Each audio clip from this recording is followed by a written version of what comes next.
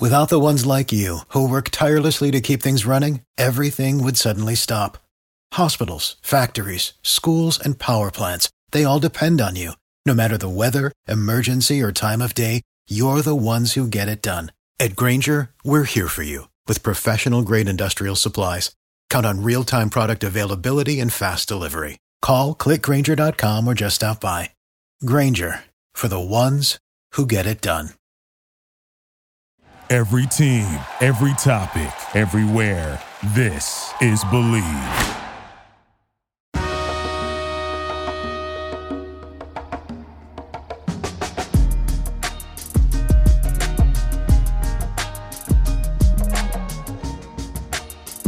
Welcome, everybody. Welcome back to Mavs Sports Take, episode 6. Thanking everybody for listening to Mavs Sports Take this week and our first few episodes. If you've missed last week's in particular, we had former Appalachian State quarterback Armani Edwards on. It was the anniversary of the team's 34-32 upset victory over the University of Michigan in the Big House. One of my fondest memories 13 years ago. A moment that made me feel very old, to say the least. We previewed some NFL action. Obviously, we just passed the first week number 1 of the NFL season. It was far too long, it seemed. Today, we're going to do an overview of the sports world in general. We're going to talk a little NBA, MLB, NHL, of course, some college football, NFL, hitting a mailbag as well. We are also live right now on Twitter, on my Twitter, at Rise and Draft. Taking live questions as always. We appreciate everybody who is tuned in right now listening to us. It is 8:30 Eastern Time, 8:34 to be exact. Tuesday night. Release date for this is 3 o'clock Eastern Time tomorrow, Wednesday, every single week. Thanking everybody again for taking some time to us.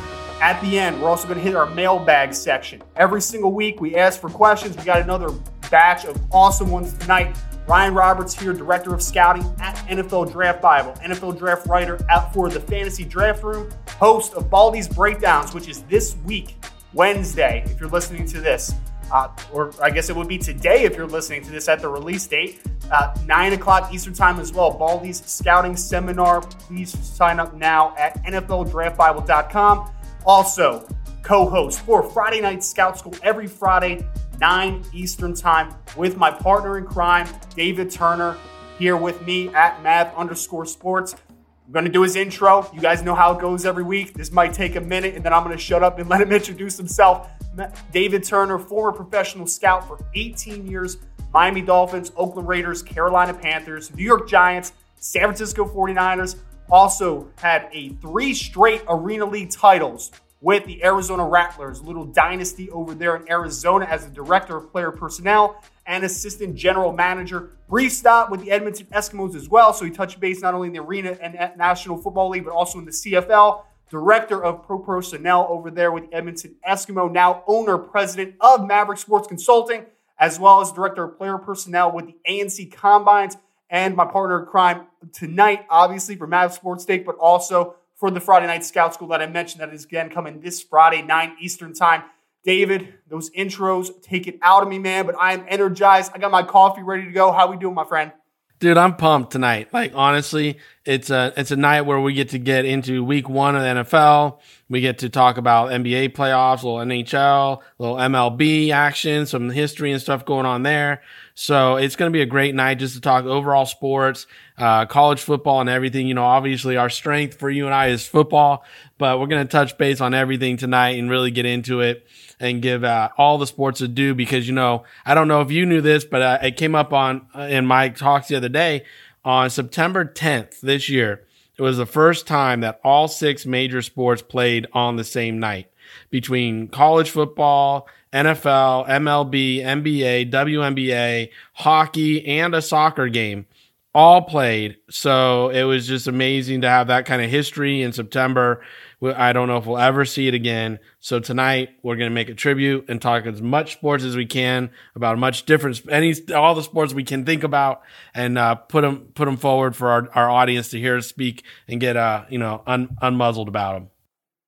And I'm kind of hoping that it never does happen again, David, because if it is, that means some national pandemic probably hit us again. So Pretty crazy. I didn't even think about that. WNBA as well. I did not paste that picture together. All the major sports one night. We are obviously in the midst of an NBA playoffs at the moment. Touched on basketball briefly before. David, I know obviously you're the West Coast guy, so I know you wanted to talk a little bit of the Western Conference playoff section that's happening right now. What has kind of been capturing your attention in regards to the NBA right now? Well, with the NBA, I'm waiting to see if the Clippers can pull it off tonight in the Game 7 and we can get a battle for LA. I think that'd be a really fun matchup to see the Lakers and Clippers go at it and see if the Clippers can finally get the stranglehold off the LA market that the Lakers have had for generations. It's really hard for me. I mean, Doc Rivers is one of my favorite coaches in NBA history. I really enjoy him. I really enjoy how he's been through this whole movement and everything coming, as with the social injustice and all that stuff. He's been very outspoken, and he's a man that really has seen all aspects of it and lived it. So, for me as a man, I'm rooting for him, and I'm rooting for him to, kind of take that seat at the table, come in and hopefully unseed the Lakers. But tonight's Game 7. So tomorrow, if you're listening to this when we release it, you're already going to know the result. But as we sit here right now, I mean, the Clippers blew a 19-point lead the other night in Game 6 against the Nuggets.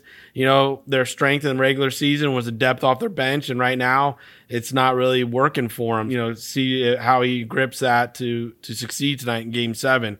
Or if the Nuggets can steal the seat and, ride the wave in the battle of the Lakers. It's going to be really interesting out here out west tonight and over the coming week.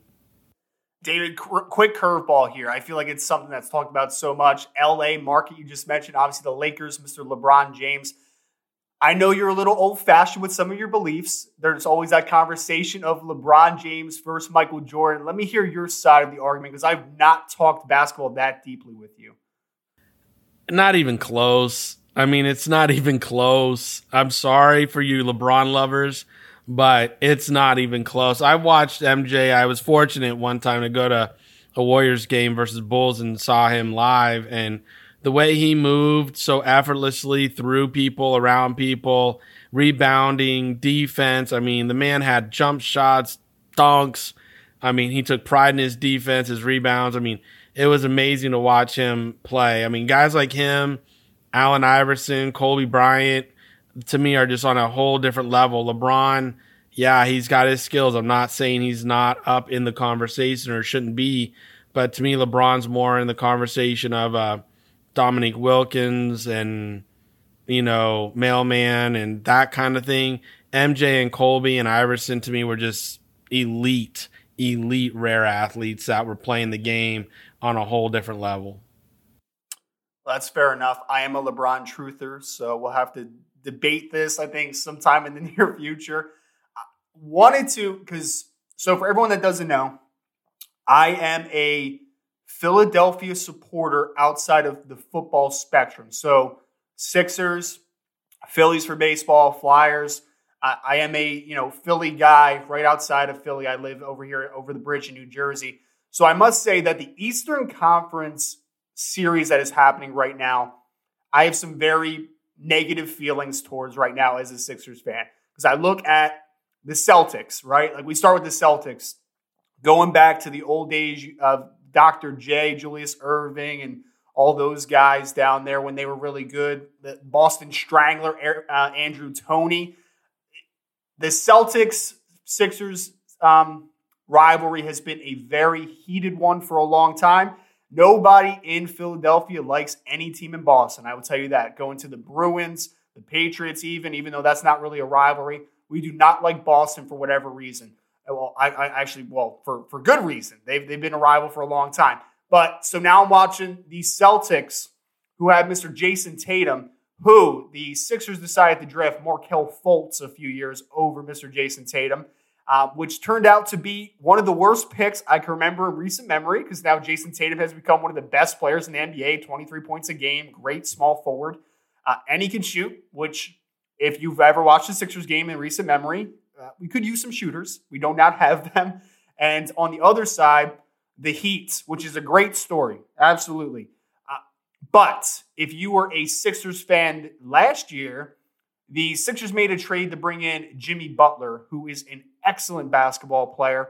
And there was some talk about them bringing him back this year. And let's just say they decided over bringing back Brett Brown, the head coach, and Tobias Harris, who is the most overpaid max contract in the NBA currently, Mr. Tobias Harris. They chose those two individuals over Jimmy Butler, who is a killer on the court. That guy, like you talk about alpha mentality, right? Like when you talked about Kobe Bryant. Now, obviously, Jimmy Butler is not nearly in that stratosphere as far as talent-wise, but that dude wants the ball down the stretch. He is a killer on the basketball court.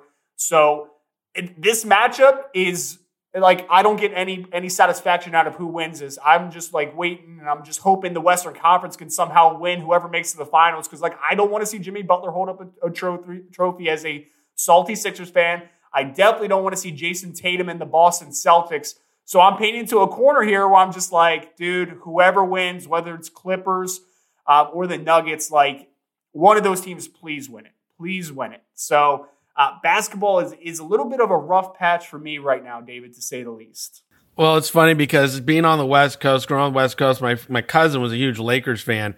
And back in those days, the Celtics and Lakers were a big matchup. So I always chose the Celtics to go against him because he was a huge James Worthy, Magic Johnson fan. So I was like, Bird, McHale, baby, and the Chief, let's go. And so we would fight. So I've always watched the Celtics. I've enjoyed the Celtics for years. Again, I love rich sports history teams. And to me, the Celtics are one of those rich sports history teams. So, I'm kind of in my world right now, I am definitely rooting for, a Clippers, Celtics final and see where we go from there. That's what I would like to see. Well, I do. I mean, I agree 100%, right? Like when big market teams are better, it's better for the sport in general. So obviously that is a good point there. NHL, again, as a Flyers fan, as a Philadelphia fan, not good for me either right now. I mean, the Flyers had a nice season, looked like they were going to make noise going into the second round, and then, their series got cut very short. It was in pretty decisive fashion, especially the last game of the series where the Flyers were eliminated. So now we are stuck in the Eastern Conference to decide who to root for. I would like to see the Tampa Bay Lightning. I think that they have to be the favorite here. They won 62 games last year. Obviously, they had that historic collapse down. They were up 3-0. Columbus Blue Jackets 4 straight to knock them out of the playoffs, which was insane, right? Like that team was loaded. We talk about Steven Stamkos, Nikita Kucherov. John Cooper has done a great job as their head coach over there for the Tampa Bay Lightning. So I guess if there's somebody that I'm hoping to root for just because I think that the Lightning are so dominant, it'd be nice to see. Steven Stamkos has been a great player for a long time, really good goal scorer. Nikita's kind of taken over that realm as probably the best player on the team. So I guess Tampa Bay Lightning. Western Conference, David, is there a team? I think there's an LA team left, right? If I'm looking at this correct. No. It's the Golden Knights got beat last night in overtime. Vegas Knights got beat in overtime, and they broke my heart. They were up 2-0 going into the third, and then all of a sudden they let the Dallas Stars come back in and score 2 goals to take it to overtime, and then with like 3 minutes and 30 seconds in overtime left, Dennis Garodnovo, who, I just messed that last name up. So Dennis, if you want a t-shirt, call me because I owe you one for screwing up your name. But he scored a goal and, he wound up winning the game for him. And now they're going to the Stanley Cup Finals. It's the first time for that franchise since 2000, and I know I'm always happy to see teams like that have had a long drought, work their way back in and earn it back and go achieve their goals and their team goals. But I was really rooting for the Knights. I don't know what it is about the Vegas Knights. It's just something about them that's electric out here out west. I mean, I know in Arizona we have our Coyotes and everybody likes them, but I don't know, out here, there's a lot of Knight fans already in Arizona and throughout the Southwest. So I was rooting for them. And when they were up 2-0 and when I was getting my notes ready for tonight's show, I was like, here we go. I'm going to be able to talk about the Knights and talk about how great they are and da-da-da. No, they blew it. They choked. So, do you guys even have ice out west? yeah, it costs a lot to have it, but yes.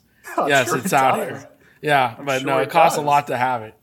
Oh man, that's funny. I mean, NHL is such a weird one for me because I'll be very honest. Like, they are probably my least watched sport of the four major sports by like a pretty large margin.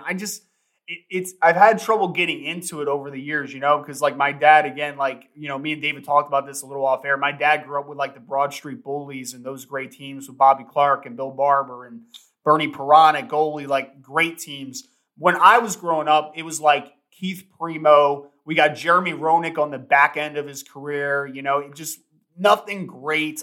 The goalie situation, I remember Roman Czechmanek. Like, it just hasn't been great for the Flyers. Obviously, now the Flyers have pretty solid team. Carter Hart in goal is obviously a really good young goalie.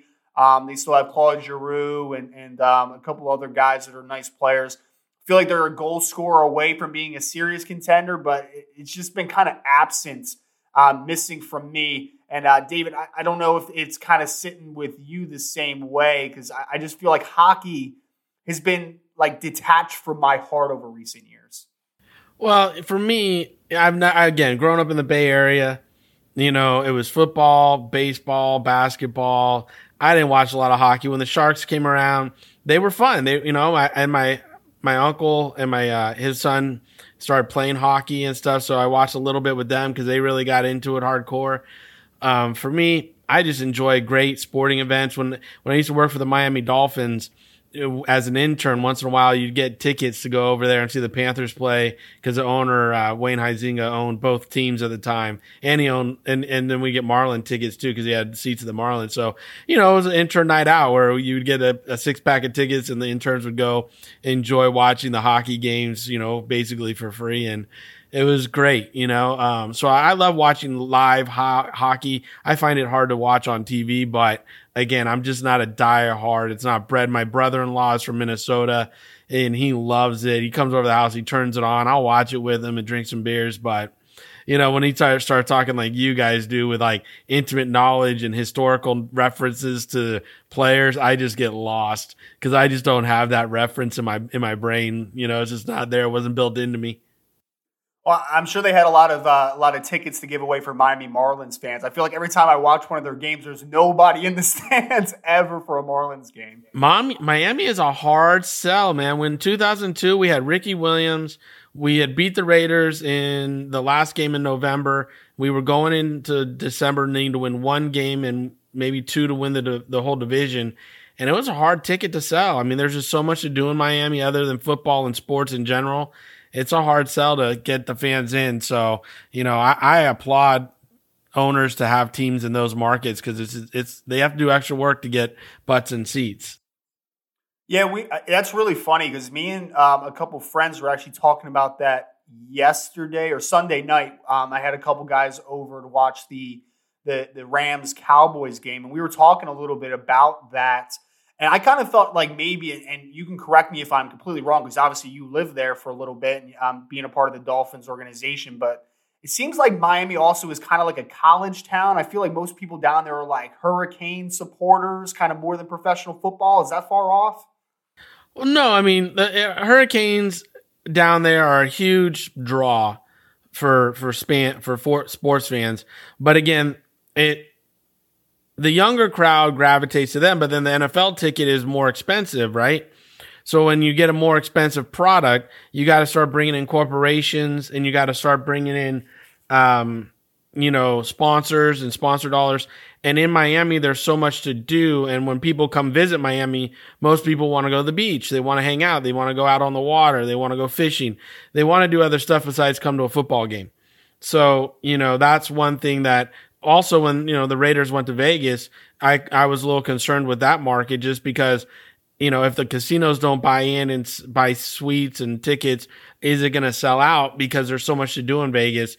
And it's a Sunday afternoon when, let's be honest, most people are hungover from the Friday, Saturday, and they're flying out on Sundays. So will they be packed? I mean, that's just the market, and we'll see how sales go. I mean, we saw the Chargers last year struggle in the LA market selling tickets when the Rams were doing okay. So it's all, again, we're going to talk business of football here. What's the market going to support? And in Miami, even when you have a good winning team, a strong winning team, it's just hard to get the butts in the seats because there's so much else to do. Here's a trivia question for maybe a future Friday Night Scout School. Ryan Roberts' first NFL game was a Chicago Bear Miami Dolphin game in 1999. That was probably my first NFL game. My first college football game, David, you ready for this one? Virginia Tech at Temple at Veterans Stadium. The Vet, okay? The Vet. Michael Vick was the quarterback for Virginia Tech. That was my first college football game. It was a close game at halftime, and then I think Virginia Tech ended up winning 60-6 or something like that. There's just a little random tidbit of trivia for you. It was insane to say the least. Last sport we want to get to before we get heavy into football. And we were talking about hockey, and somehow we tied it into football. I don't know how that happened. Our roads always lead back to football. It really does. It really does. I don't even know how we got there. I'm trying to format it in my head exactly the script there of how we got there. But we wanted to touch on baseball real quick, a take for each. I'll start it off here. So the Twitterverse is a wonderful place, but once in a while there is some ignorant statements that happen in the Twitterverse. So I'll start it off by saying this, right? So a Jersey guy, Mike Trout, for the Angels, is the best player in baseball. It's pretty convincing, I think, at this point, right? He is a dynamic baseball player who is going to be a Hall of Famer one day without a shadow of a doubt. So there was this trending topic one day on Twitter, probably 2 weeks ago, where someone, it seemed half jokingly, was yeah, well, Mike Trout's better than Ken Griffey Jr. And then I retweeted and I'm like, is this really a take? And I cannot explain to you how many people came into defense that Mike Trout is a better baseball player than Ken Griffey Jr. I could not believe it. And let me tell you, you know how I am, right? We had those conversations. I just took LeBron over Michael Jordan. I am not a, set in the old ways type of person, older is better type of thing. But when we're looking that's usually my argument. Right. That's usually right. So I'm just saying, we're usually a little adverse in that, in that situation a little bit. I will say that for me is the most ludicrous statement I've ever heard. Maybe it might just be me a bias to somewhat of a degree because Ken Griffey Jr. was, by all accounts, my favorite baseball player growing up when he was on the Seattle Mariners and when he went to Cincinnati Reds afterwards. He was incredible. First game that I became obsessed with on Nintendo 64 was actually Major League Baseball featuring Ken Griffey Jr., the greatest game of all time. I don't care how old you are, the absolute best video game of all time. And I have to tell you, man, when I was growing up, Ken Griffey Jr. playing center field was one of the most magnificent things of all time. Defensively, he could have just been a defensive player and he would have been a great baseball player. Won 10 Gold Gloves. He was exceptional. That guy, if he didn't start stringing along all these injuries, he's the home run leader of all time. I think it's pretty convincing that he's the home run leader of all time with 10 Gold Gloves. I think he might be in the conversation of best baseball player ever if his durability was a little better. Mike Trout is a really good baseball player. I said he's probably going to be a Hall of Famer one day. He's not the hitter, the raw power. Contact-wise, pretty similar. He might have a slight edge over Ken Griffey, but then when you take the defense into account, I don't even think it's close. I really don't. Defensively, Ken Griffey Jr., that dude played the wall better than I've ever seen anybody. How many home runs did he rob putting his arm over that center field wall? It was absolutely insane. Range for days. The dude, one of the best athletes of all time, in my opinion. And usually, it's interesting too, because usually, you have a father that played, right? And then the son is usually good, but not quite as good. I'm thinking Torrey Hunter Jr., that type of thing. Tom Gordon's son, the really good closer, D. Gordon's a pretty solid baseball player, but Tom Gordon was one of the best closers, of his time. So usually the son's good, but not quite as good. For Ken Griffey Jr., Ken Griffey Sr. was a good baseball player, but Ken Griffey Jr. is one of the best players of all time. So I just think that, and I don't know if you have any 2 cents to put into this one, but that conversation of Mike Trout over Ken Griffey Jr., I think is so ridiculous. Like I think it's such recency bias in that type of conversation. I was gonna say it's a generation bias. So while most of whoever was making that statement hadn't seen Ken Griffey in his prime play a game, so they can't reference it to really understand how good Ken was. I mean, his ability to, like you said, cover ground, go over the wall, I mean, and power and contact. And he came in the league, I believe he was like 18 years old or 19 years old, and he played 22 years or something. I think he played till he was 40 or 41 or something like that. And again, yeah, his body broke down and wear down, but his contact, his ability to place the ball, like he knew the situations at the plate. He knew if he just need a single or try for a double. Like he knew that, hey, I can swing away at this one. He was very surreal in his approach to the game, on top of being such a great athlete and having that athletic ability and those natural tools. It just made him a complete baseball player all the way through the diamond, from the plate to the field to whatever he was asked to do. And when my son or daughter is old enough to play baseball or softball, whatever it is, right? If they want to play, not going to force them to. If I'm showing them the perfect swing, Ken Griffey Jr., like, no, best swing of all time. Let's be honest. When he contacted one and the way he would just walk away, I mean, it was just beautiful. It was a thing of beauty. It was like every swing was like a walk-off home run. Like every time he made contact, he just had that little shoulder sway, right? And he was just out of the box. Like it was just, oh man. I could talk about Ken Griffey Jr. all day, man. That was like if there was, honestly, and this is no BS at all, like baseball idol, it's Ken Griffey Jr. for me by a landslide. Not a Philadelphia Philly. Like if it was a Philadelphia Philly, I guess maybe it'd be like Jimmy Rollins or Chase Utley, like very good baseball players. But if you ask me, baseball guy that was my guy growing up, it's Ken Griffey Jr. by a landslide. Major League Baseball featuring Ken Griffey Jr. again. Greatest video game of all time. We appreciate you tuning in tonight to Mavs Sports Take. If you like what you hear, please consider signing up for our Friday Night Scout School Season Pass. David and I teach a weekly class on how to view football through a scouting lens. This coming week is Special Teams Week. We will be covering every role from punting, kicking, returners, snappers, and gunners. Friday Night Scout School is your pathway to understand football at a higher level. Make sure to tune into that at NFLDraftBible.com to sign up for that today. Again, Friday Night Scout School, 9 Eastern Time, every Friday night. Moving into some football. We know that I am an NCAA college football guy over NFL. So we've had college football for the last couple weeks. We want to kind of just hit on some topics here, but also pick some games and talk about the highlights of each game. David, I know that there's a takeaway that you kind of wanted to present to the listeners tonight. What did you have for them? Well, my biggest takeaway from college football this weekend is where's the masks? Where are the face covers? I watch a bunch of college coaches walk around the sidelines barking at their kids with no face masks, no coverings on. Today, USC players release I guess some kind of note, whatever you want to call it, a statement that they feel that they should be able to be playing football. Well, it's interesting because that comes on the same day that Ed Orgeron went out and said that most of his team, and understand most of your team means 100 people. 100 people are on his roster. 85 scholarship plus the rest on the roster. Like a crazy amount of people. And he wants to call most of his team has contracted COVID. And then Texas Tech has put out the numbers that 75 of their members of their players, since they've opened up for football, has contracted COVID. Now, again, are they living? Yeah. Are there major issues? Are they surviving it? Yeah, they're surviving it. But they've contracted COVID in a sports environment that's being supposedly traced and tracked. And all these places are supposedly going through all these protocols.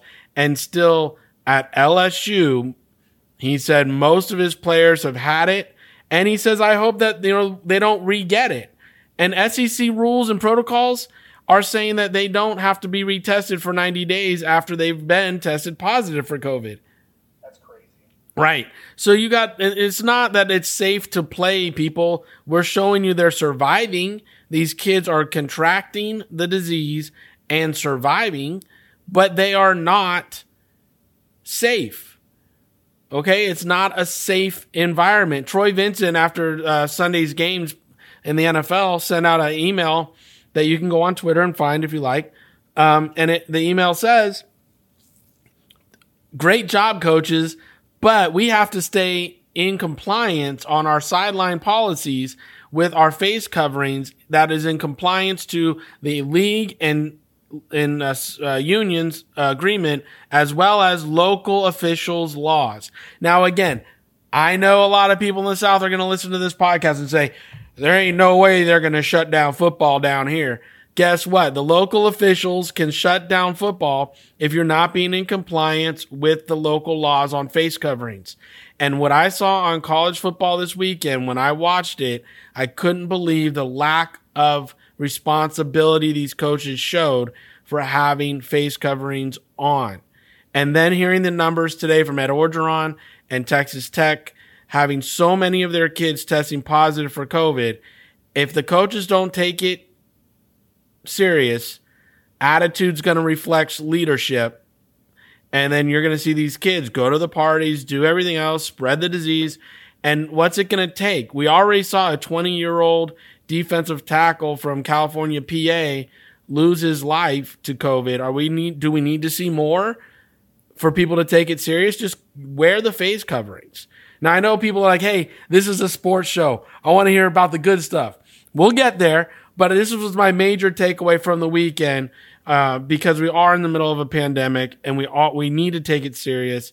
And people have to understand that local officials can't shut games down if they're not in compliance with the face covering. So I'd hope the coaches in week 2 here coming up really set a better example for these young men and use the face coverings, the face shields in the way they're meant to be to help protect everybody.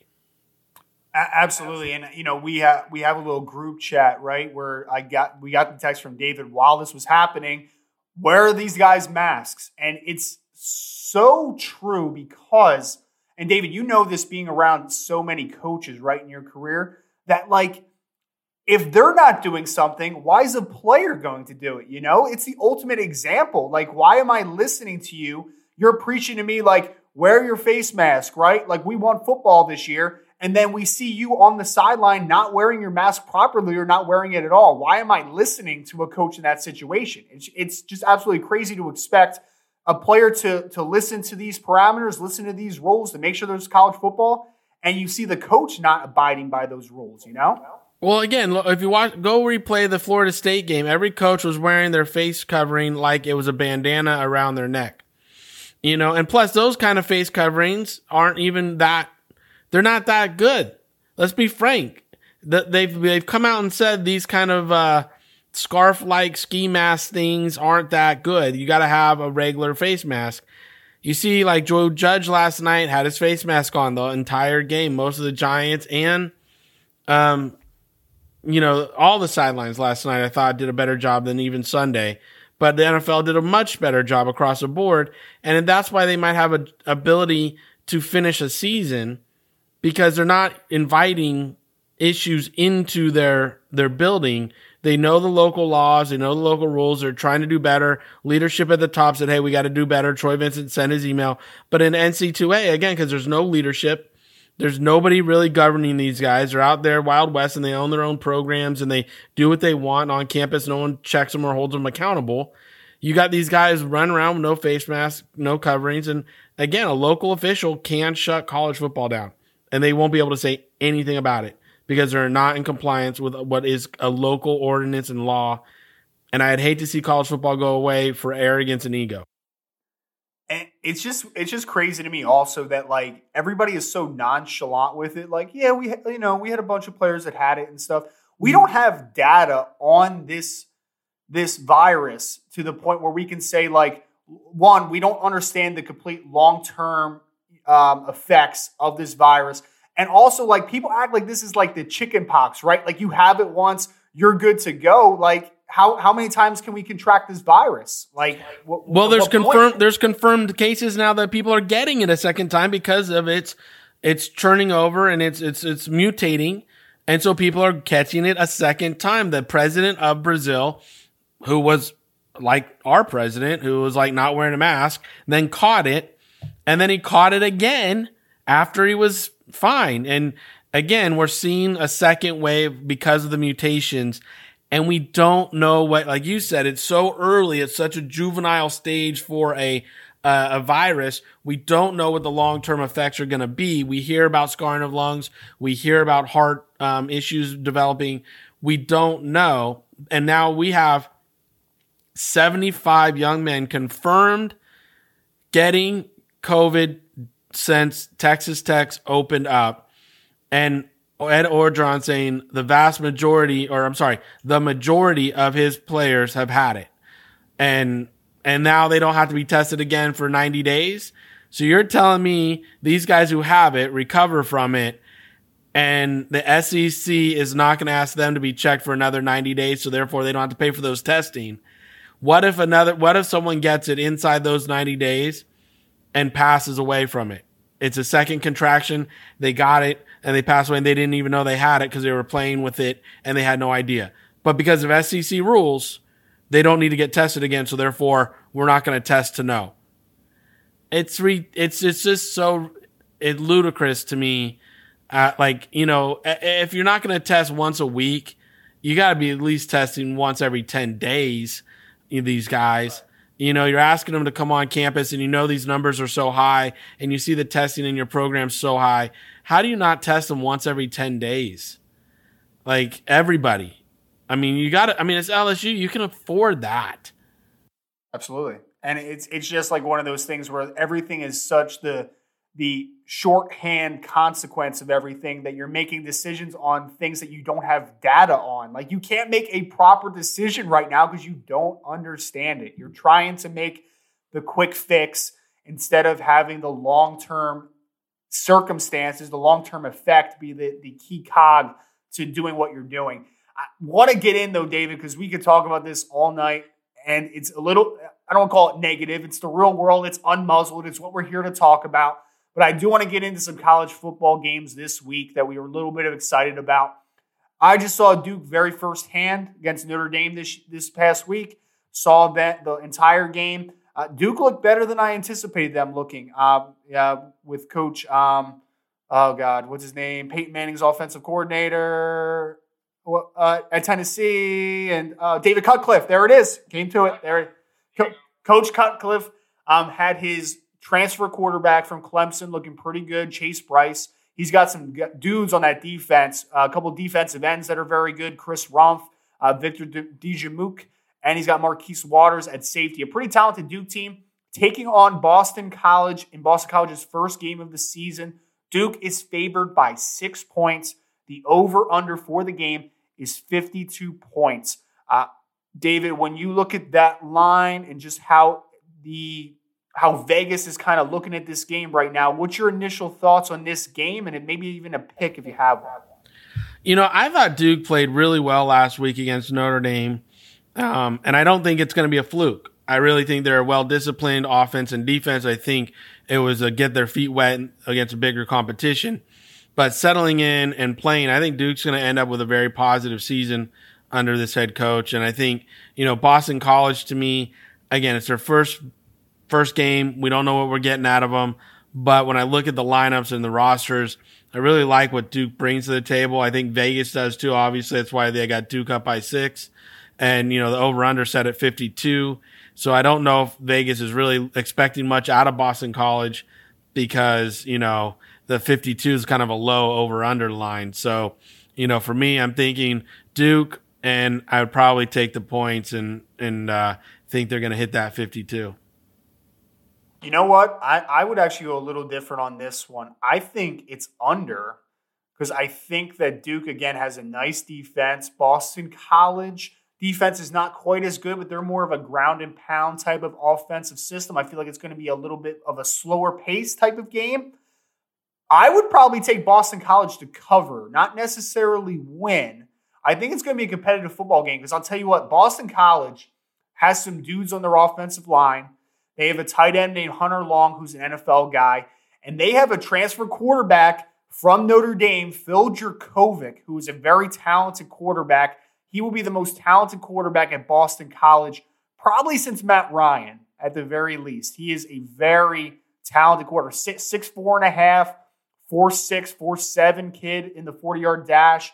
Has a very strong arm. I'm taking Phil Jurkovec and Boston College to cover, not necessarily win. Next game that we want to talk about. Houston is taking on the Baylor Bears. Baylor favored by 4.5. It seems a little low to me. With an over-under of 63 points. I let you start on the last one, David. My initial thoughts is I think that 4.5 is a little low. I would take Baylor in this game. I think Baylor's a pretty decent little football team. I don't know if Houston is.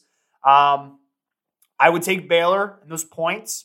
Over under 63. That's the tough one for me. I don't know how much. Houston is traditionally a good offensive team, but they have some uncertainty at quarterback. Toon is their quarterback after D'Eriq King transferred, after he got hurt this past season. Oh, man, that over-under is messing me up a little bit. I would definitely take Baylor to win. I would probably go under if I was forced to on that one. See, I think this is going to be a wide-open game. I don't see much defense on either side of the football here. When I look at the two rosters and I try to, go into them a little bit, I didn't see any names that really popped out as like defensive wowers on either side. So I think this is going to be a track meet. I think it's going to go up and down the field. I think Baylor wins. I do think it's an over. And I think that it's going to be one of those, basketball type scores when at the end of it might wind up being 37-43 or something like that. But I think Baylor ultimately pulls this one out. It's a pretty good team that coach left behind for them. So I think they got some pretty good offensive talent. And I don't really see a lot of defensive stops coming in this game. I don't either. I'm just not sure how good Houston is. I guess now that you were kind of talking about it a little bit, I guess the 4.5 might be set a little low because you do have a new coach with Matt Rule taking over the Carolina Panthers. So I guess there's that effect. Makes sense. Last game we wanted to touch on college football-wise, Miami, the U. I keep hearing the U's back, taking on Louisville. Louisville favored in this game, 2.5, over-under, 64.5, the highest over-under we talked about tonight. David, initial thoughts on this game. Is Miami back under Coach Diaz? I don't know if they're back. I think they're strong. I think they have some strong defensive leaders. I love their quarterback right now. I think they got some talent around him. I really think that here in Miami, you got a strong. I think it's in Louisville though, right? They're traveling to Louisville for this game, if I remember. Yes. Yep. So for me, Louisville had a really strong game last week. This is going to be the game that I tune into, pop some popcorn, sit down with a hot dog, and watch this one. I don't think it's going to be a track meet. I think there's going to be some more defensive stops in here than people give it credit. That 64.5 is a huge line. I think, for me, I'm going to go with Miami winning and being on the underside. They'll slow it down a little bit. They'll control it, a couple defensive stops, and we don't reach 64.5. So this is going to get me in trouble because I actually have a lot of Hurricane followers on Twitter. I will say I think Louisville runs away with this one a little bit. I'm not going to say it's blowout faction, but I can buy Louisville by 10 in this game. I think like a 35-25. 25 is a weird number. Maybe we'll go 35-24 instead. Maybe we'll go 11 points instead. It's a fun game if you just want to see very athletic quarterbacks that can do some stuff on the ground and in the air. We got D'Eriq King for Miami. Louisville's got Mikael Cunningham, who's a really interesting player. They have a dynamic wide receiver, good running back in Javian Hawkins. There we go. Really fun team. They have a lot of speed. At the end of the day, even though this is going to sound weird, I think Louisville has more team speed than Miami does. I think that's going to be a little bit of the difference. Miami does have a couple. This isn't the Derby. This isn't the Derby, bro. This is a football game. Oh man, college football. And you're talking about the U. The U's got speed, baby. This isn't your daddy's U. So this is 2020, man. This isn't 2002 or whatever that year was, where their team was stupid loaded.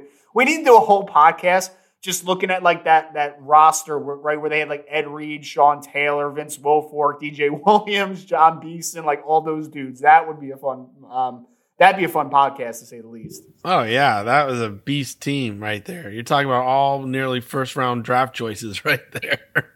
And it was crazy. I think the tight end group too was Shockey, Winslow Jr., Clinton Portis, Willis McGahee, Frank Gore might have been on that team. Frank Jared Gore was Payton. on that team, yep. Like, stupid. It was Andre Johnson. Like, that team was ridiculous. Bryant McKinney at left tackle. Like, oh, man. That was a scary team. That really was. Yeah, so that was the college football games we wanted to take a look at. Moving into the NFL. David, just quick reaction to this past week. I know when we talked last week, you thought there was going to be a lot of low-scoring games. It seems like that might have been a little bit different than what you might have predicted for us. I'm telling you, I'm shocked. My biggest takeaway is I couldn't believe the outpour that these offenses had. I mean, they went to town. The average winning score on offense was together was 30 points.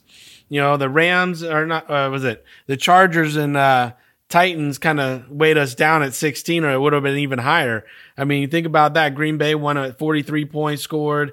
There was a few 34s and 37s. So, you know, it was a situation where the offenses opened it up and they went to town. I was really shocked. I thought with no preseason games, the offensive lines were going to struggle and the defense was going to, you know, kind of keep scoring down. It opened up, baby. There were a lot of offensive production this week, and that was the biggest surprise for me coming up for air after this weekend's games was, wow, look at all the points scored. I feel like when people talk about the Seattle Seahawks too, like specifically over the years, right? Like you always think back to the not giving Marshawn Lynch the ball in the Super Bowl, right, down near the goal line. They're always like that team that is like near the top in rushing numbers. They let Russ I saw it all over Twitter. They let Russ cook. They took him off the leash a little bit, right? Like they just let Russell Wilson kill it. A little bit surprising. I wasn't quite as high on Seattle specifically going into the year. Like I thought they were going to be a 10-win team. They looked good. I'll give Jamal Adams some credit, man. He looked good. Russell Wilson was like 31 out of 35. Like just to your point, right? Like we saw a lot of points. First game we wanted to talk about. New look.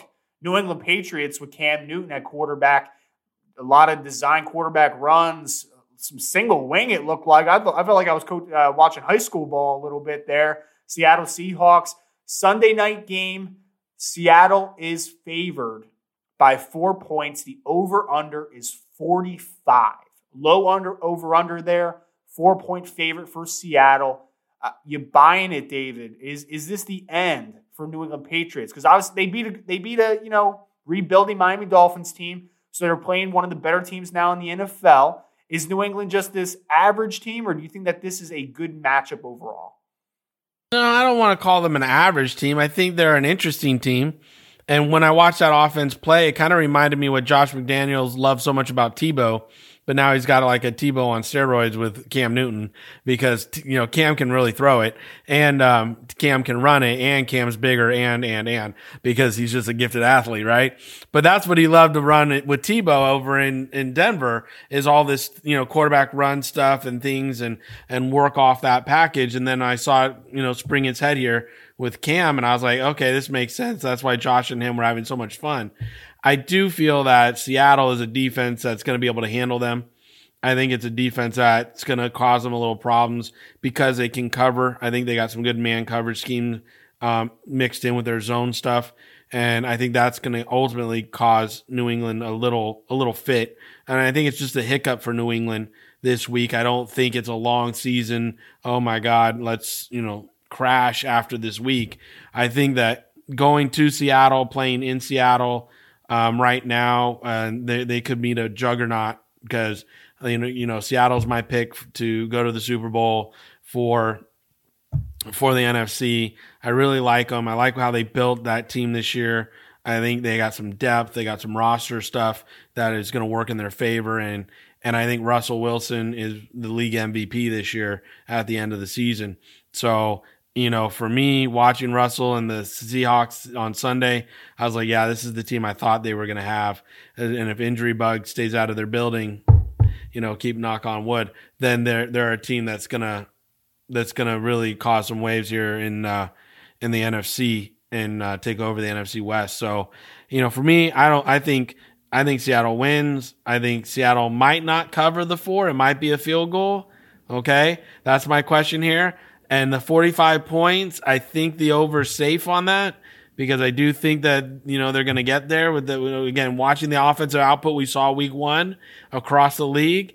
I think we get to the 45, but Seattle winning by more than 4. I don't know. And you called Cam Newton a Tim Tebow on steroids, but can Cam Newton hit 200 on the single A level in baseball? I'm just going to leave it there. I will say, so I just wrote a betting article, finished it this morning. This was a game where I said I would not touch this. I would not touch this line. I would not touch this over-under. On paper, I would take Seattle over New England, probably by 4 points, but I am not betting against Bill Belichick. One, because I don't understand this New England team yet. It's a brand new look. I don't understand them fully. I don't know exactly what we're getting on a week-to-week basis. So for that simple fact, Bill Belichick, combined with some uncertainty on their end into how good they are, what this team really is, would not touch this game. Is Seattle for real offensively? Probably, but New England's pass defense is very good. Probably tops of the league still, from last year until now. So I would not touch this game for those points. And the over-under, that really scares me. My initial thought was I might go over there, even though we have 2 good defenses, just because with how well Russell Wilson looked. I think Cam Newton's, they're going to have some ability to run the football a little bit against Seattle. I think that there's going to be some points scored, but again, I'm not confident enough in what I've seen of New England yet. Because, New England beat up on, again, a rebuilding Dolphins team. And the game was semi-competitive for most of the game until the fourth quarter there. So, I don't know what New England is. Wouldn't touch the game. If I had to pick, I would take Seattle in the 4 points. I would definitely not touch that over-under, though. I would not. Next game, Washington, Arizona. Arizona, Rick's team. Super Bowl team, I think he said, or deep playoff. Yeah, I forget. He's up there with him. He's in love with the rock star there. Kyler Murray and co. favored by 6.5. Over under, a lower one, 46.5. I know Washington obviously struggles offensively. Arizona has a lot of the pieces to be a really successful offensive team. I'll start this one out. I take Washington here. Not to win, just to cover the 6.5. I think Arizona will win. I think it'll be about 4 to 5 points. I think that that Washington would cover this. I would definitely take the under. I would 100% take the under. Washington has a very tough defensive front. Feel like they can put some pressure on Kyler Murray, make him have to do things outside of structure. Washington's offense is not good, so I would take the under there, and I think I would take Washington to not win, but to cover that spread. That's interesting because Washington did put up 27 points last week on a Philadelphia Phillies team. And again, Arizona's defense is not that stellar, okay? Oh, it stinks. It stinks. It's awful. I'm saying, they ran into a Niners team that limped into the game where they didn't have Debo, they didn't have their rookie, and then, Kittles gets hurt. So now they really have no passing attack to attack them, and they still squeaked out that game. So, now you're going to run into Washington that has some skill, that we saw them put up 27 on the Philadelphia Eagles last week. So even if they put the same output up this week, I think their defense will hold Kyler Murray and them down because, again, Kyler's not going to be able to run that much on these guys. These guys up front they're some very talented young men, and we saw Chase Young really start to introduce himself to the league last week. And I don't like the offensive line in Arizona. I've said it all the whole time. I think that they really don't have a great offensive line out here. So for me, I think Washington wins. I think that, if you take Washington and you got a padded 6.5, you're straight. And again, I think I think it's a lower over under and you can take it, go over and be safe too, because I think, again, Washington will put up 27 and, I think Arizona will at least put up 21. Okay. That's fair enough. I'm not buying it with Washington, man. Like, if you watched that game last week, 14 points off turnovers. I don't know if they're going to have the same effect. But that's a Ron Rivera Murray defense. So that's the kind of mentality. Like when we were in Carolina, it was all about defensive pressure and turnovers. And he puts his players in position to be successful to gain those turnovers. So for me, it's not a shock that this happened. And again, now after 1 week of success, these players are going to buy in even more and be hanging on his word and his teachings even more. And you come out to Arizona where they're going to want to be throwing it around all the time, and boom, all of a sudden Kyler's on his back, ball gets tipped. You get 2 picks, and you're upfield, The next game is a team that's very close to your heart. The New Orleans Saints are taking on the Las Vegas Raiders. Monday night game, New Orleans favored by 6.5, over under 51. Interesting conversation here, especially because New Orleans, it seems like Michael Thomas will not be playing in this football game. It seems like he's going to be out for several weeks with a high ankle sprain. So I think that is going to go into the consideration here. David, which way are you leaning on this game? With this game, I think the line's going to get adjusted here soon because of that Michael Thomas, information today that came out on Tuesday. Obviously, if you're listening to us on Wednesday, it's a day, you'll see the line adjust. Right now, before the show, it was at 6.5 for New Orleans. I think that's going to come down. You might see that at a 5.5 or even a 4.5 by the time game hits. So, and at 51, I think it's going to become a little harder to gain, mainly because, though we saw Oakland have a solid game in Carolina last week and they competed really well. And this is their, I think this is going to be a great game. I think it's slated wonderfully to be the Monday night game. Yeah. So, 34-point output for the Raiders, against this Saints defense. I think it's going to be hard. I think, again, New Orleans put up 34 as well in their game. So this is a game where when I look at it, I want my heart and soul says pick the Raiders because that's who I just love to death. But, for me, I think New Orleans walks away with this one. And I don't know if I give it 6.5. I think New Orleans might win it by a field goal, and it could be like a 27-24 style game. Give me the Saints to cover and give me the over. I know that Michael Thomas is a big loss, but I forget the final score was. I think it was 34-23. They beat the Tampa Bay Buccaneers, the Brady-led Tampa Bay Buccaneers. Tampa Bay has a pretty nice defense. New Orleans was still able to score all those points with Michael Thomas only having 3 catches for 22 yards or something like that. He was a non-factor. Trust me on that one. He's on my fantasy team. It was a big letdown this week. Still got the victory even without Michael Thomas doing absolutely zero for me on fantasy-wise. I think New Orleans is still going to be able to put up some points. They still have some guys. Cook at tight end, Alvin Kamara. They have Emmanuel Sanders now. I think they still have some dudes. Drew Brees, offensive line is a good offensive line, one of the better ones in the NFL. Raiders, I think, are going to score some points as well. The Saints have a good defense as well, but they just had a nice offensive output. They have some speed now at wide receiver with Henry Ruggs. They got Darren Waller at tight end, a great young running back in Josh Jacobs. I think the Raiders, John Gruden, are going to be able to score little points.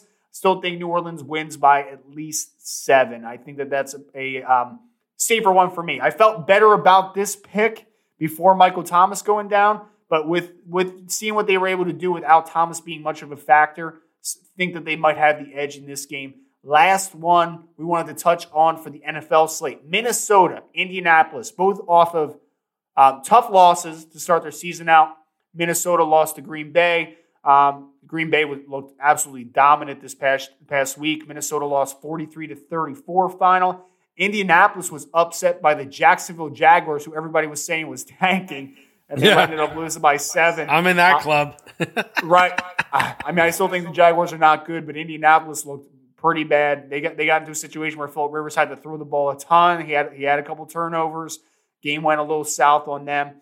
Gardner Minshew, shout out to him for Jacksonville, was like 19 out of 20 passing. It was a very nice performance. Indianapolis is favored by 3 points in this game. Over under at 48. I will say that betting article I recently talked about earlier, probably about 5 minutes ago now, I took this game. This was one of my locks of the week. Give me Minnesota in this game to win outright. I'm taking Minnesota in this game. I am also taking the under in this game. I think it's going to be a low-scoring affair, and I think Minnesota is going to win by at least 4 to 6 points. I think that is probably what my mind is telling me. I think it's a lock. I was a little surprised, even though the game's in Indianapolis, to see Indianapolis favored by 3. I thought maybe it would be like a 1-point spread for Indy, maybe even a pick 'em at this point, because I think Minnesota just has a better roster in an entirety. I like a lot of what Indianapolis has, but they have had some injuries now on this defensive line. Marlon Mack, part of their dynamic duo at running back, was hurt, lost for the entire season this past week. So I am going for Minnesota in this game over Indianapolis. Is this thing on? Can you hear me? Is this thing it's on? It's okay, on. Just checking, because, I don't know if you need a thicker prescription on your glasses, but the Minnesota Vikings could not stop the Green Bay Packers last week. They scored 43 points. That's the biggest offensive output of the week, and they were just slicing and dicing through them. I was just shocked. I thought Minnesota was going to come out, give us a better showing. I did not anticipate their defense just getting shredded like that. And on the converse side of the argument, Indianapolis, I think they showed up in Jacksonville and they read the press clippings. They kind of thought they were going to just walk right through them. And guess what? Jacksonville showed heart, showed up, and upset them. Now I think Indy has, again, they got punched in the mouth. And Phillip Rivers is not a quarterback that likes the taste of blood. So for me, I think he's going to be walking in with something to prove in his home stadium now in Indianapolis and making it a statement game where they show that they could shred through this Minnesota defense too. So for me, I'm on the opposite side of you. I'm locking in Indianapolis. I'm locking in take the points, and I'm locking in the over, because I think Phillip Rivers and that team are going to be looking to make a statement in Indianapolis saying, hey, that was a fluke, Jacksonville. Minnesota, you're going 0-2. How dare you insult Mike Zimmer? You think a Mike Zimmer defense is going to come out there and going to get sliced up by Phillip Rivers after that embarrassing showing in week 1, David? Come on, man. I love the Minnesota Vikings this year. I did not see what they did on that first game, but what I did see wasn't a team that again fought back. 43 points. You gave up 43 points. Yeah, your offense put up 34. Your offense put up 34, but you gave up 43. When an offense puts up 34 points, you should be winning the game. Okay, you should be walking out of the stadium with the helmet on the hand going, yeah, we won. 43 points? That's just – and I know it's against Aaron Rodgers and stuff. I get that. I understand. But at the same point, Phillip Rivers is not chopped liver. So when he rolls in there, I really think you're going to see a motivated Phillip Rivers. You're going to see a motivated Colts team to really come in and make a statement, because this is a team that I picked to go, again, I have it Seattle Colts in the Super Bowl. Okay, so I think that's how much I love Indianapolis. I really think they got a great division to win. I think they have a great lineup to handle some injuries. I think they're going to be able to go ahead and move forward in the playoffs once they get there too, because of their depth. So for me, I think Indy bounces back. They got the taste of blood in their mouth. They were embarrassed that Jacksonville beat them. Now motivate, use that to move through the rest of the season. David, we can spend so much time on this one because, yes, 43 to Green Bay is terrible. Indianapolis just gave up 27 to a quarterback named Gardner that looks like he got lost on the beach and is eating a bean burrito, and James Robinson, an undrafted free agency at running back. I'm not buying it. I'm not buying it. I will tell you, sponsored tonight by Are you a team leader? How are you keeping your team members motivated during this Zoom meeting, social distancing time? If you're looking for ideas, check out Maverick Sports Consulting and sign up for our team building package to help motivate your team to accomplish your individual goals and your company's goals at the same time. Maverick Sports Consulting is driven to support you in your role as a team leader. Check out Maverick Sports Consulting today. And if you are watching us live you can see not only we have the great backdrops, the Mavs Sports Take, but check what out came in the mail this week, baby. Let me try to get it in there. There it is. Mavs Sports Take. Shout out to David Turner for getting me some gear, man. Been wearing it for the last couple days. So appreciate that. And we appreciate, obviously, the combination here that we got going on of Maverick Sports Consulting and NFL Draft Bible. It's been so much fun. Most fun, though, that we have every week on this show, Mavs Sports Take, taking some mailbag questions. Have a couple awesome ones. Thank you all so much. If you're following live, if you put in the question in the chat, we appreciate you again so much. First question from Russell Jacob, I don't know how to pronounce his name. RLJ. Well, hold on. Let them know they're going to win tonight. Let them know that they're going to win. Oh, I'm sorry. So if you gave us, I'm jumping ahead of things. If you gave us what we deem to be the best question of the night, you receive, and this was a great segue, showing you the shirts, this package from Mavs Sports Take. We got the shirt in there. We got the tumbler, which is excellent. I've been using it every morning for my coffee and filling it up with water in the afternoons. So you will be receiving this package. We'll be reaching out to you in DM if you had our favorite question of the night to get a shipping address. Compliments of David Turner again and Maverick Sports Consulting, sending you the Mavs Sports Take shirt and tumbler for your contributions to the show this week. So now, without further ado, we'll get into RLJ Network's question. What would an Allen Robinson, who's being talked about in trade rumors today, by the way, and Juju Smith-Schuster contract extension look like? So, it depends on where Allen Robinson lands. I don't know if he's going to, stay put or if he's going to be on the move. But a Juju Schuster, after what we saw last night, I think the young man had fun again last night. He looked like he was enjoying football again. Last year just looked so tormented. He just was like not having fun. Last night was definitely the smile was back, which was great to see because he's a very talented player and he fits in their scheme so well. So I think for a guy like Juju Schuster, you're going to look between, I would hope they would extend him 4 years and give him something in the $13 to $15 million a year range. I don't know if he's going to go bigger than $15 million. I think it'll be somewhere between that $13 and $15 million mark, and then over 4 years and guarantee maybe 65% of it for him to make sure he knows that he's taken care of, and then put some bonuses and stuff in where he can maybe achieve more than the $15 million mark or over the $15 million mark if they hit playoffs and, certain markers in the contract as far as catches, touchdowns, leading the team, leading the division in catches and touchdowns, stuff like that. So the young man can go out and play for more money. And I'm looking, sorry, my assistant here was pulling up some spreadsheets for me on who are the highest paid wide receivers in the NFL. Had it up, had to get my friend here to search it for me again. So we're in an NFL now where we're constantly seeing who's going to reset the market. I don't know if either one of these guys are going to reset to a degree because I think Julio Jones is the highest paid. Him and Keenan Allen right around $20 million a year. I don't see either one of these guys demanding that type of money. I will say I wouldn't be surprised if Allen Robinson is somewhere in that ballpark, probably between 17 to 18, I would think, maybe annually. Juju Smith-Schuster, I think he's a little bit of a different case because I feel like he's going to be more in the slot realm of a contract here. We just saw Cooper Kupp get the extension with the LA Rams for 3 years, $48 million, which would be a 16 annual.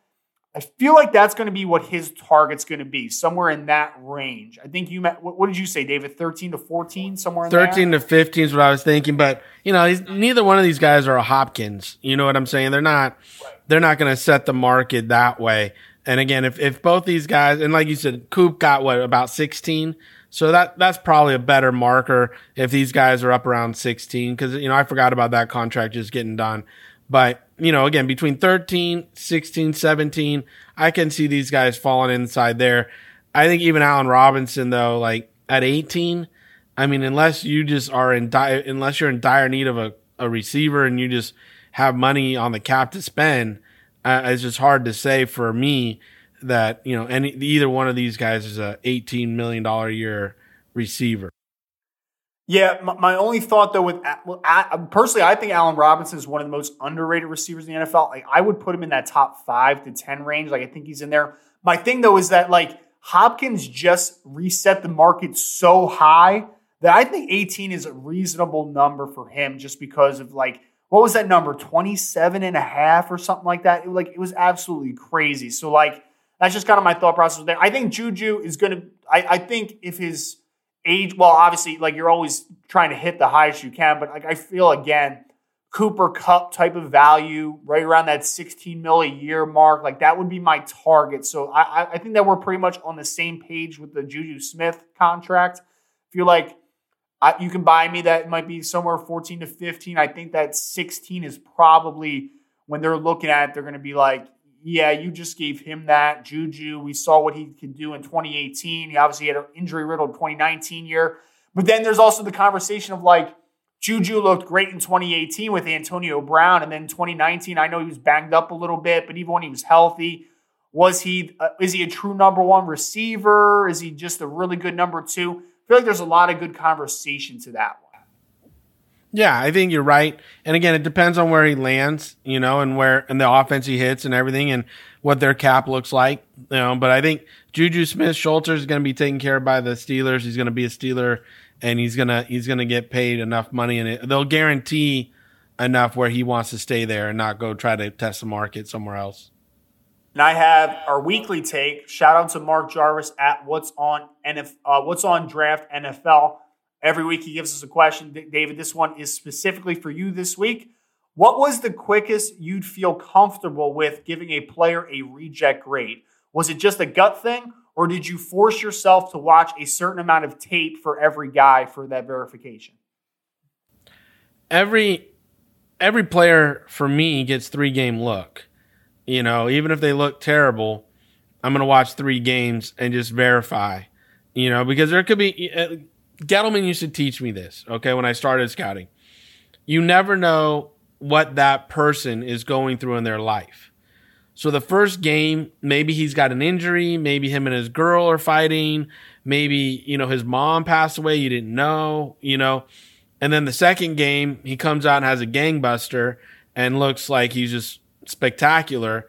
Well, then when you watch the third game, he comes back to life and you really figure out who he is. Or maybe the third game, he's spectacular again. And you're like, well, what happened that first game? It causes you to do your research to say what happened in the first game. Why wasn't he a gangbuster in the first game, but the next 2 he was? Maybe it's the opponents are playing were less than what he thought, or less competition than what they thought. So, again, it's a situation where you gotta really weigh it out and figure it out when you're a scout. To just reject somebody because they don't look good coming off the bus is the biggest mistake there is. So, again, I've watched 3 tapes on a guy and been, man, I'm not getting that time back in my life.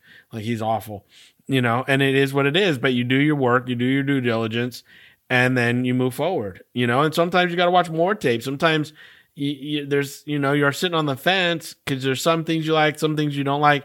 You got to watch 5 or 6 tapes before you really figure a guy out. That's a really good.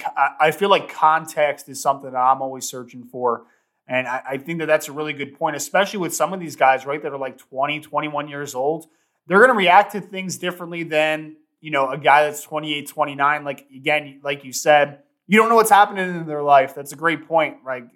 It could be something as simple as a bad breakup or an injury that they're not disclosing, because we know that not every college likes to disclose injuries. That's the same thing with the NFL as well. So yeah, and again, you just don't know what's going on. And these are individual people. You know what I mean? They're people. Right. And so you just don't know. So you got to figure it out. And the more research you do, the better decision you make and the better report you write. And so you never just, your first instinct might be to reject the guy, and watching the film, you might have been right.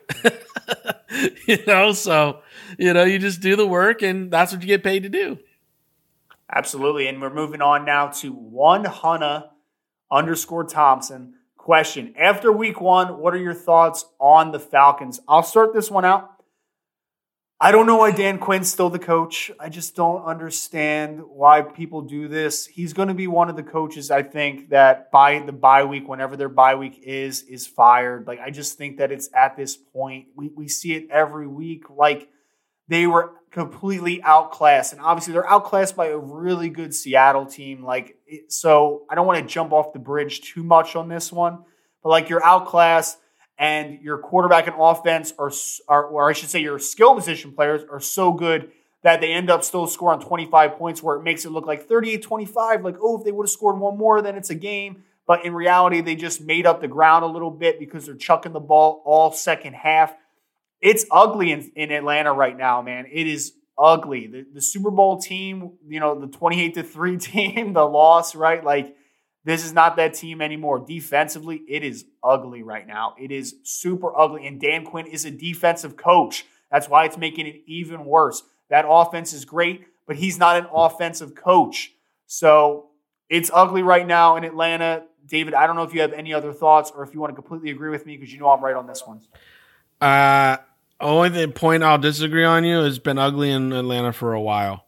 It has. It has. For like 3 years now. It's been, Yes, I agree. I'm just saying, since that Super Bowl team, their first part of their season, the first 7 games, I think they had like 1 or 2 wins, and it looked like he was on his way out the door, and then all of a sudden they spark a little bit against some teams that really didn't have any records and stuff at the back end, and he saves his job somehow.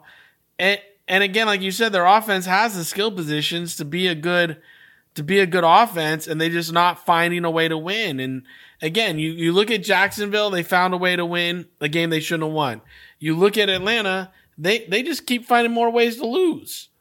So, I don't know why he's there. Honestly, Thomas Dimitroff is a friend, is a guy I love to death, but I don't know why he hasn't pulled the trigger, went to the owner and said, hey, let me bring in another guy, because you can see the roster has talent. Okay? So to me, it's not about the cupboard being bare and they don't have talent. They got talent, but it's more about who's cooking the food. And that guy hasn't been doing it for about, like you said, 3 years. So I don't know why Thomas, again, I'm not one of those guys that likes to fire people, because when you fire people, they have families. You always got to remember that. But it's also about results-oriented business. If you're not getting the results after a year or 2 years, you got to make the call. That's your job as a general manager. You got to make the call because you're the one in charge of making sure this organization is moving forward to win football games.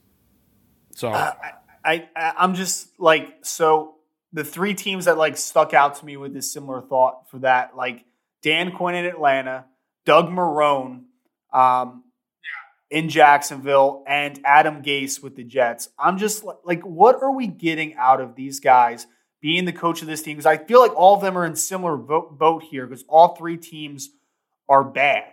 Like, Atlanta's not to the degree of like a Jacksonville, in my opinion, or a New York Jets right now. But those are the 3 candidates for me that whenever their bye week is, they might be a coaching fire going into the bye week and getting an interim coach. It's just, I just don't understand what the concept of. Well, let's walk through that mindset really quick. We'll walk through that mindset before it gets too late. We'll walk through that. If you're going to fire a coach during the season, you got to look at the roster, the other coaches on the staff. Does anybody else have head coaching experience on the staff or not? Because then who do you turn the team over to? Because if you don't have somebody you can turn the team over to, why would you fire the head coach at the break just to make a point? Okay, you should have made that point before the season. Okay? And that's my point. It's I was with Jim Fossil my first year in New York, and it was 2003. And with 4 games to go, the ownership went to Jim and said, hey, we're going to let you go at the end of the season. It's your choice. Do you want to leave now or coach it out? And Jim's like, no, I want to coach it out. My contract's here, and they put it out in the press. Hey, he's done after the year, but he's going to coach the rest of the year.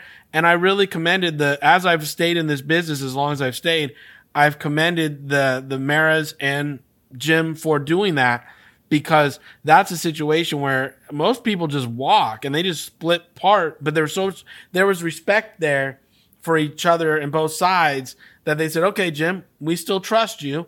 Coach our team, get some wins for us. And then Jim walked out of the building after the season. No hard feelings. They still had love for each other. Jim would come back, talk to Mr. Mara and stuff.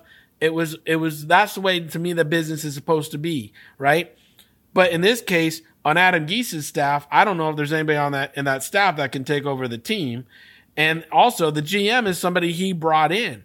So how hard is he pounding the table to fire his guy that brought him in and gave him the opportunity? Even though the writing's on the wall, he's got to go. If I go to the owners and say, hey, can I get rid of the coach? They might go, we're going to get rid of both you because we don't know you, Joe. You came in for him, and now you're telling me he's got to go. So that's a delicate rope to walk there, and I love Joe because I think he's a hell of an evaluator, and I really think that roster started turning around this year in this year's draft. Last year's draft, he kind of got thrown in the mix late. This year, I thought you saw a really solid draft by Joe, and again, he's got some tools to move forward, but Geese is just not the right coach. And yeah, Doug Marrone, I mean, I don't know what Jacksonville's doing.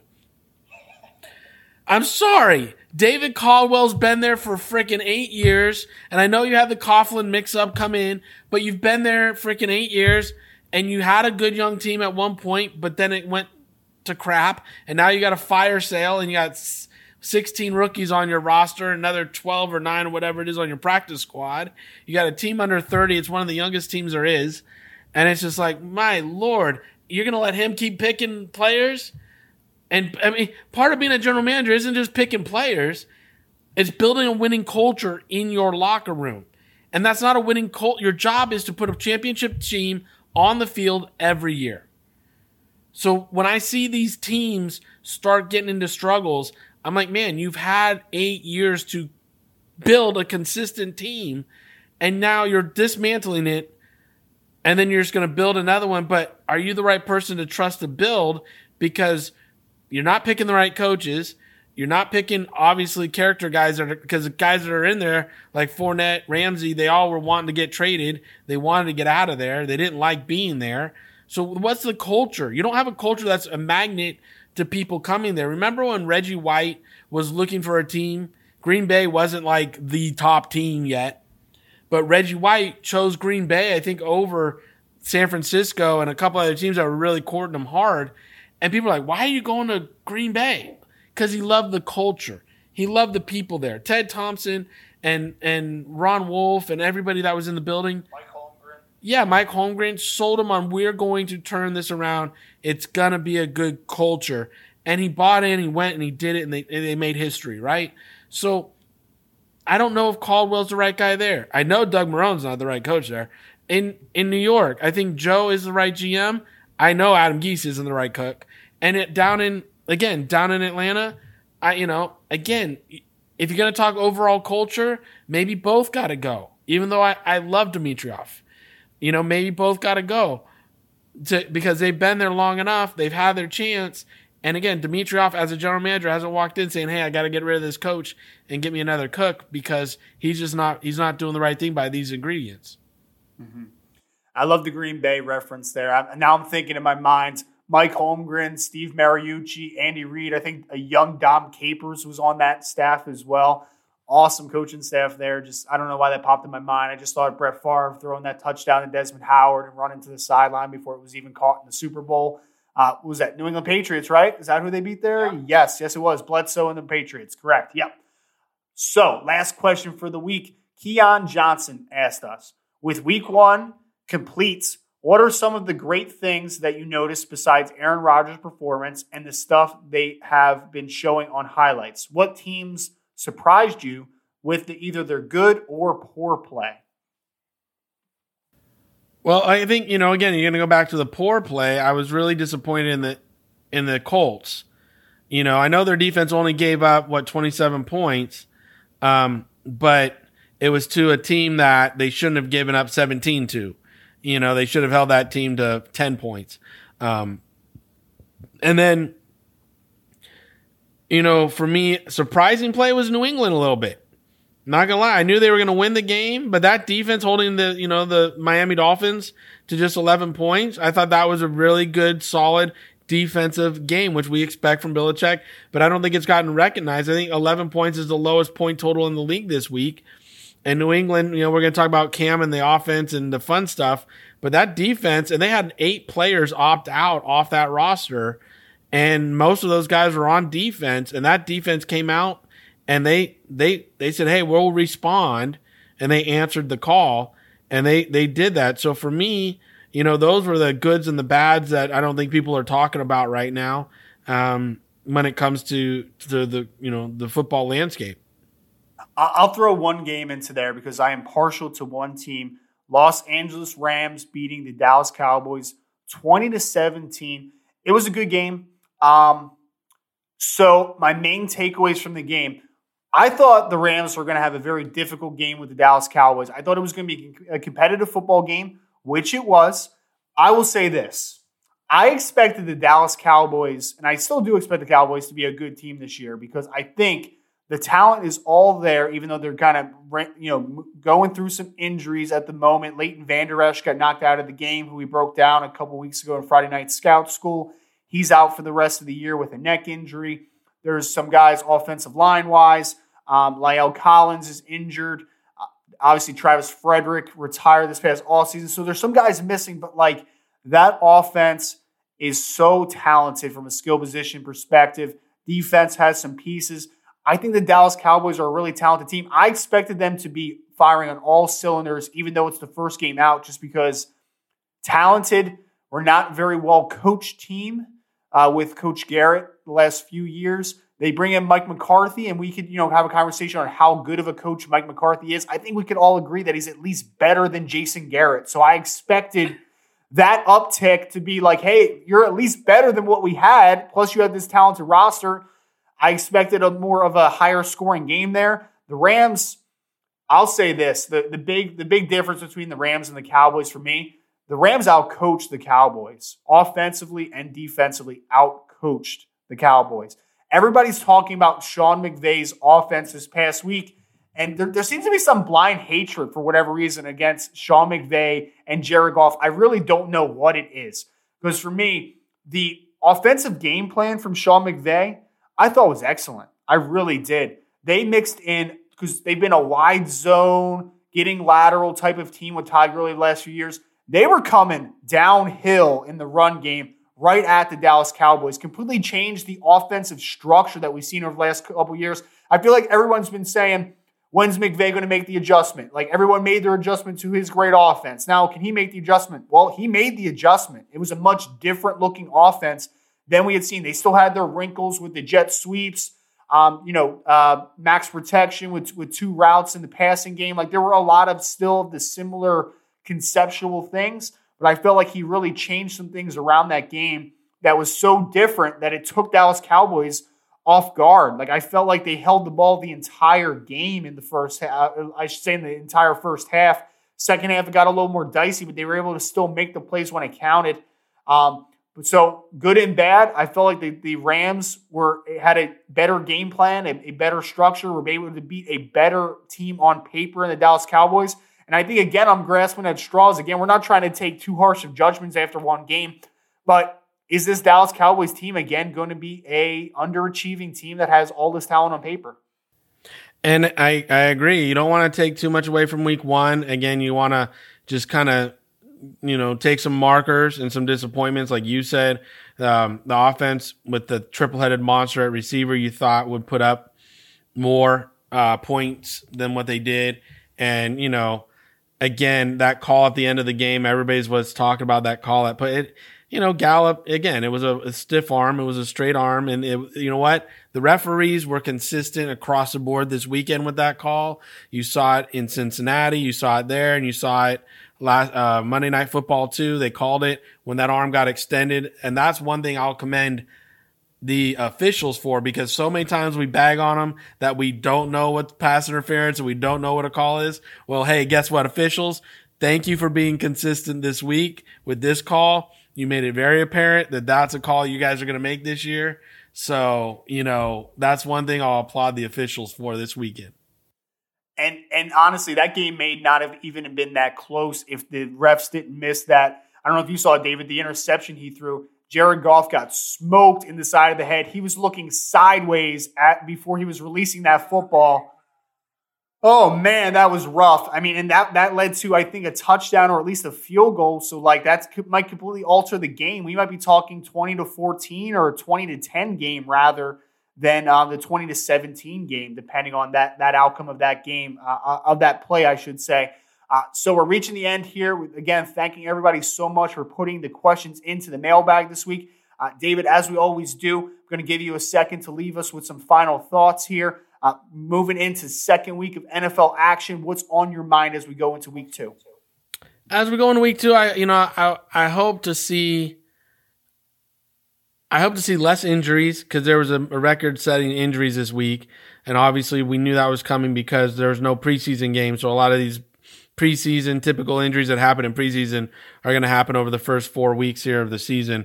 But I hope there's less injuries. I really would love to see the defenses step up and stop some of these offenses.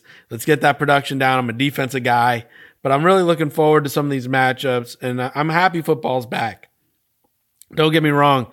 I just want us to be safe and healthy and everybody to understand that there's still a health risk out there and not get lackadaisical on washing our hands, wearing masks, and being responsible for one another and one another's health. So, I'm really excited, though. Football's back. I think it's going to be great to watch some of these matchups. And Thursday night game, even with Cincinnati and Cleveland, I want to see Joe Burrow and Baker Mayfield line it up and go. I think that's going to be a really fun game on Thursday night. Absolutely. I'm excited to get into some college football, some NFL, continuing the season. Hopefully we have a full and very exciting seasons moving forward here. Again, want to thank everybody so much for taking some time tonight. Make sure you like, share, follow us on Twitter, Instagram, LinkedIn, Facebook, at Rise and Draft, on Twitter for myself, at Mav_sports. For Mr. David Turner here on behalf of the NFL Draft Bible family, the Mav Sports Consulting family. We thank you all so much for coming in to Mav Sports Take Episode 6. We'll see you guys again next week. Thank you all so much and have a great night.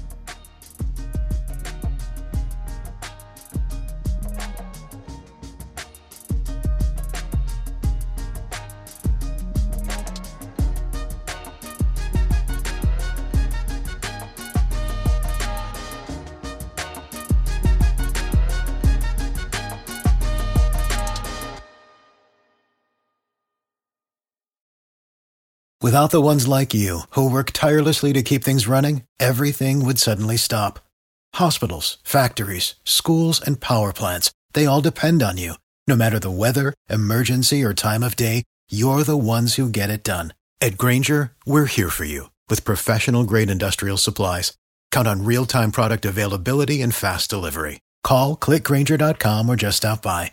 Grainger, for the ones who get it done. You know when you're listening to a true crime story that has an unbelievable plot twist that makes you stop in your tracks? That's what our podcast, People Are the Worst, brings you with each episode. I'm Rachel. And I'm Rebecca. We're identical twins who love true crime cases that make you say, didn't see that coming, and we hate the people responsible for them. Listen to People Are the Worst now on Apple, Spotify, or wherever you get your podcasts.